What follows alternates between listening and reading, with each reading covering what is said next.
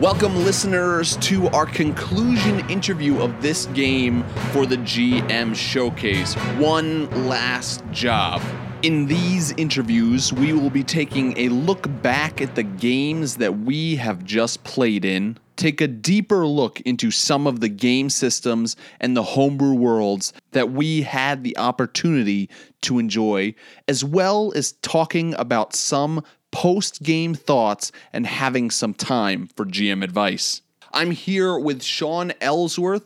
Shawn, first of all, I just want to say thank you so much from the Block Party Podcast Network for running this game for the GM Showcase. It was my pleasure. Thank you so much for inviting me, and our players were great, including you. Thank you. It was a lot of fun to play in. I'd like to now take some time and talk to you a little bit about the game mechanics, about the setting that we were in. And first off, we can't go any further without discussing twist points. I know twist points were something that you came up with and we used in this game, and it was so perfect for a heist type of game. Can you talk a little bit about twist points, where they came from in your mind, and why you love them so much? Sure. Twist points, a lot of times they're called plot points. Definitely not something I invented, but something that I've heard recommended to use in these type of situations. And the whole goal of the twist point was to give the players a chance to fail forward or whatever. So when they went and messed up, they could go and use a twist point to go and get things back on track, no pun intended. The only cost is when you use one of these plot points, or in this case, twist points, that goes and puts something into the GM's hand. So whether it's Star Wars with their Destiny points, Destiny points, Dark and Light Side, or whether I think Pathfinder has something called plot points in one of their add-ons. Like, you see them around, and it's something that came as, we kind of went from the 70s and 80s version of, dungeon delving and going into more story-driven stories. They work well for stories because they're a narrative tool, not so much I get an additional 1d8 die kind of tool, right? So instead of a +1 sword, they got something that they can go and use, and it's risky. I mean, look, in the case of Star Wars or in the case of this heist, I mean, you're giving me a chance to go and basically do whatever I want on my turn, right? Yeah, but it like you said, it really can help you in those times of need when your getaway driver pulls a gun on you and is totally trying to betray you. That's a good time to pull those out. Exactly. And I mean, another thing you can go and do in heists is you can go and give the players prep dice. And what those are is that for you, as a reward, like giving advantage or anything else, that you can go and say, well, you know what, because you remember to go and scout that location, here's an additional D8, so that when you go and try to pick out the lock, you're going to know what safe manufacturer it is, so you get to go and add a D8 to your, proficiency roll. So you can do things like that too. But, if you're going more narrative, plot points or twist points work great versus something like that, which kind of keeps the focus on skills. Yeah, I loved it. And it was definitely something that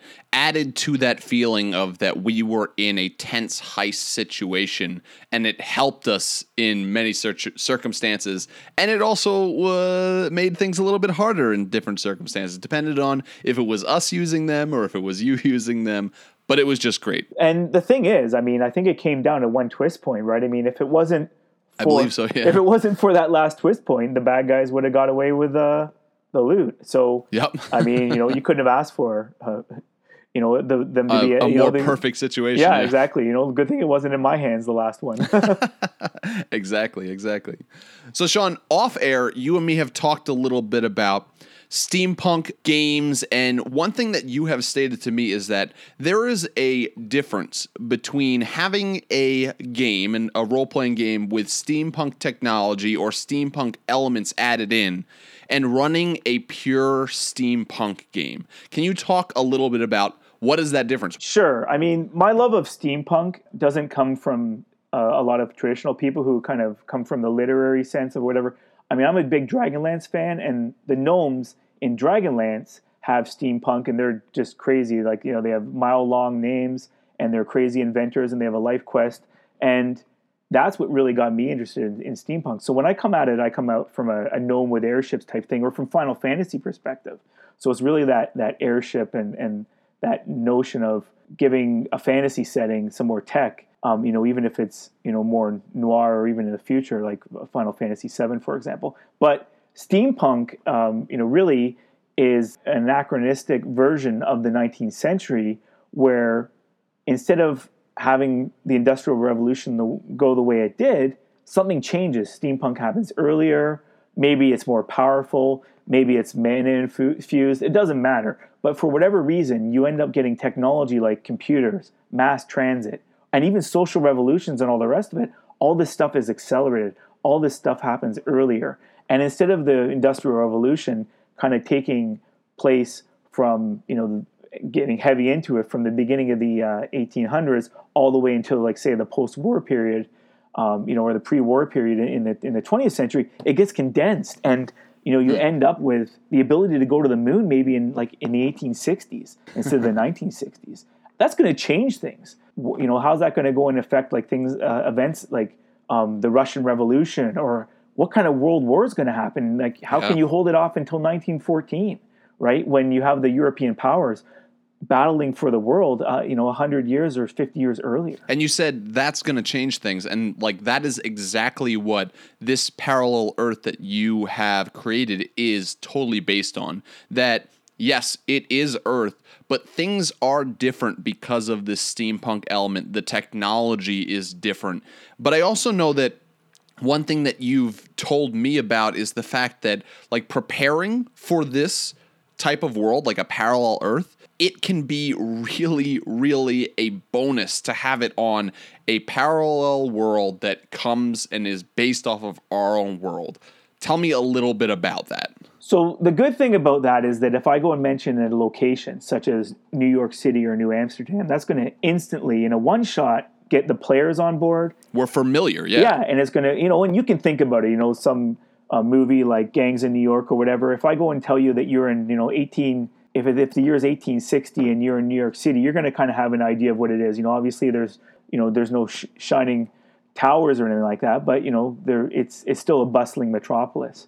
And the other thing is that, well, you're going to recognize that it's our world, but a little bit different as we start introducing some elements. And as they build their characters, they're kind of getting involved in that because maybe they have magic or whatever else. And unlike a lot of steampunk settings where, maybe they might have some technology or whatever, and you focus maybe more on the occult or things like that. This one, we gave them the typical D&D classes and whatever else, and we focused because I wanted to bring in that kind of fun, gnome technology. So we have a tinkerer, we have an engineer, we have all these crazy gnome type, steampunk airship type guys, and we didn't focus so much on that, Victorian era sensibilities and all the things that go on there. But we did. I mean, the whole thing is focused on, are the poor people being taken care of? How are the poor people going to get their medicine? Now that you have everybody urbanized so much earlier, that's like a major thing here. And, because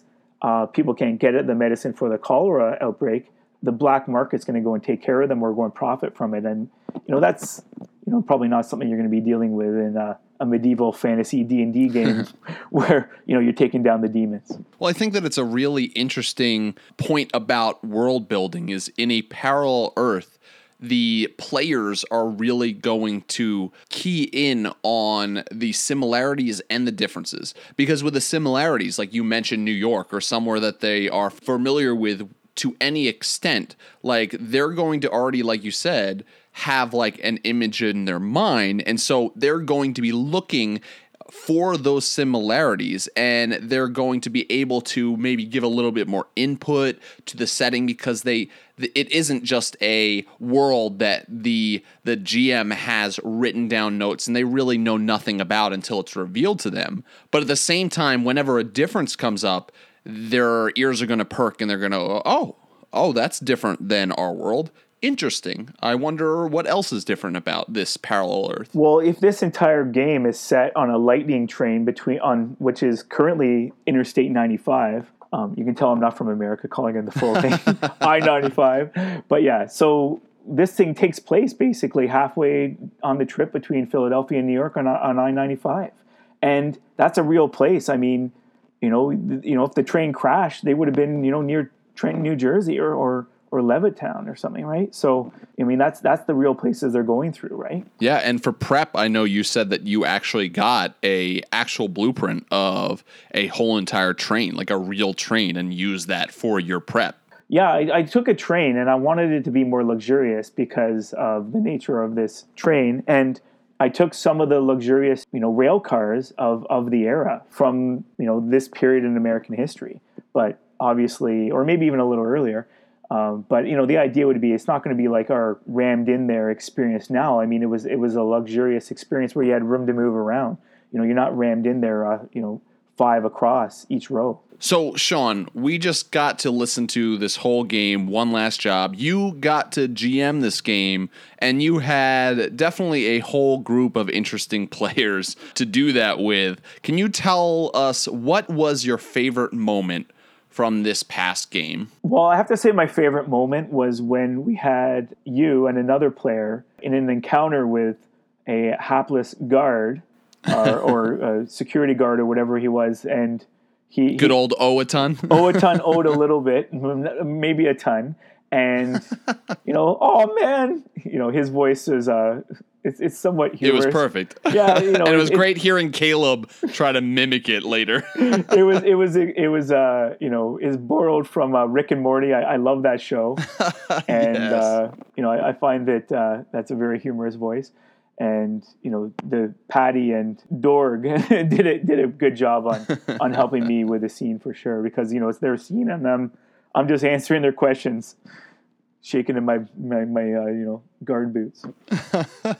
Yeah, that was a very, very fun interaction. I had a blast with Michael being the muscle behind my threatening words. That was so much fun. I also really liked the vignettes. I thought you guys did I was expecting, like maybe a little bit of awkwardness, whatever else, like any one shot. And I think all of you guys did a great job on them. And it just sets up that kind of Ocean's 11 or any of those kind of heist things where, you see Clooney in the prison or whatever, or somebody's walking out the prison gates, or, you see a guy on a park bench and then his other partner sits down beside him, or, the bad guy sits down beside him. Like it creates that kind of cinematic feel. And you guys, without, really, we didn't consult each other. I mean, I can't remember how much prep we did, but that was all improv. It was great. So, Shawn, we want to have you take this time to plug yourself, plug anything you'd like to plug. Tell us where our listeners can get more Shawn Ellsworth, more Tribality.com. Tell us a little bit about that. No problem. So if you like what you heard today, there's a group of us at Tribality.com. We were nominated for an Emmy this year. We didn't win, but that's okay. It's our first nomination, so we'll get them next year.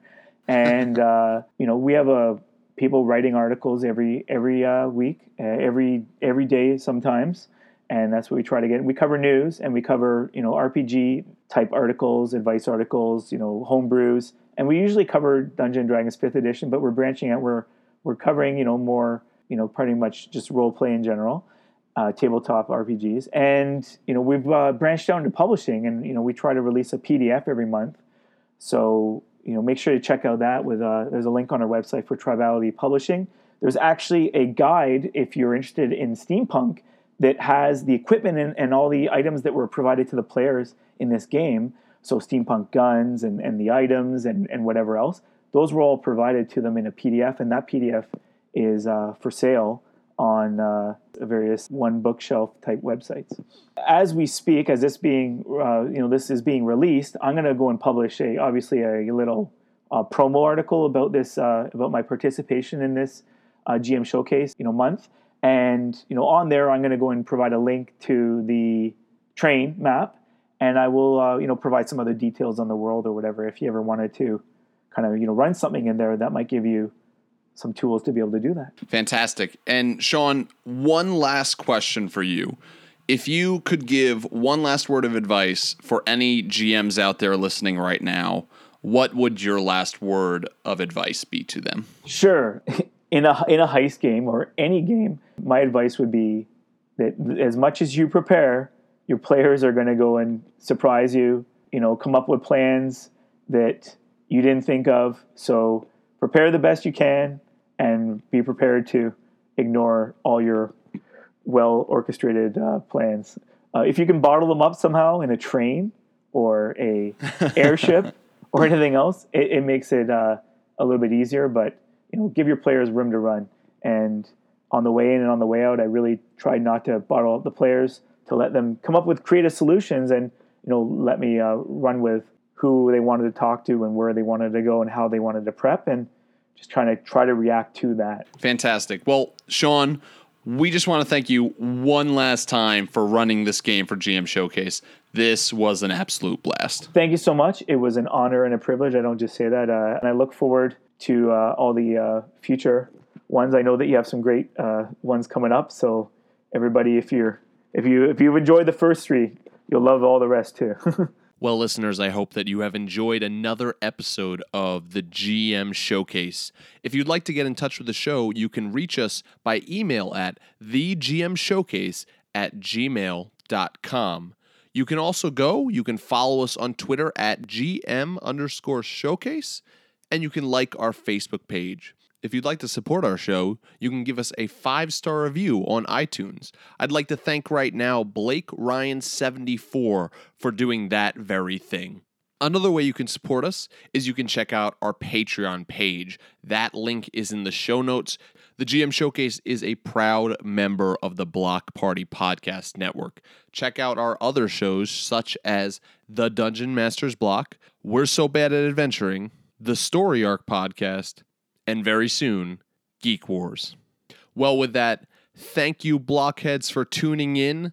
We hope that you will join us again next month for another actual play featuring awesome players, awesome settings, and one very special GM. Until next time, see you later.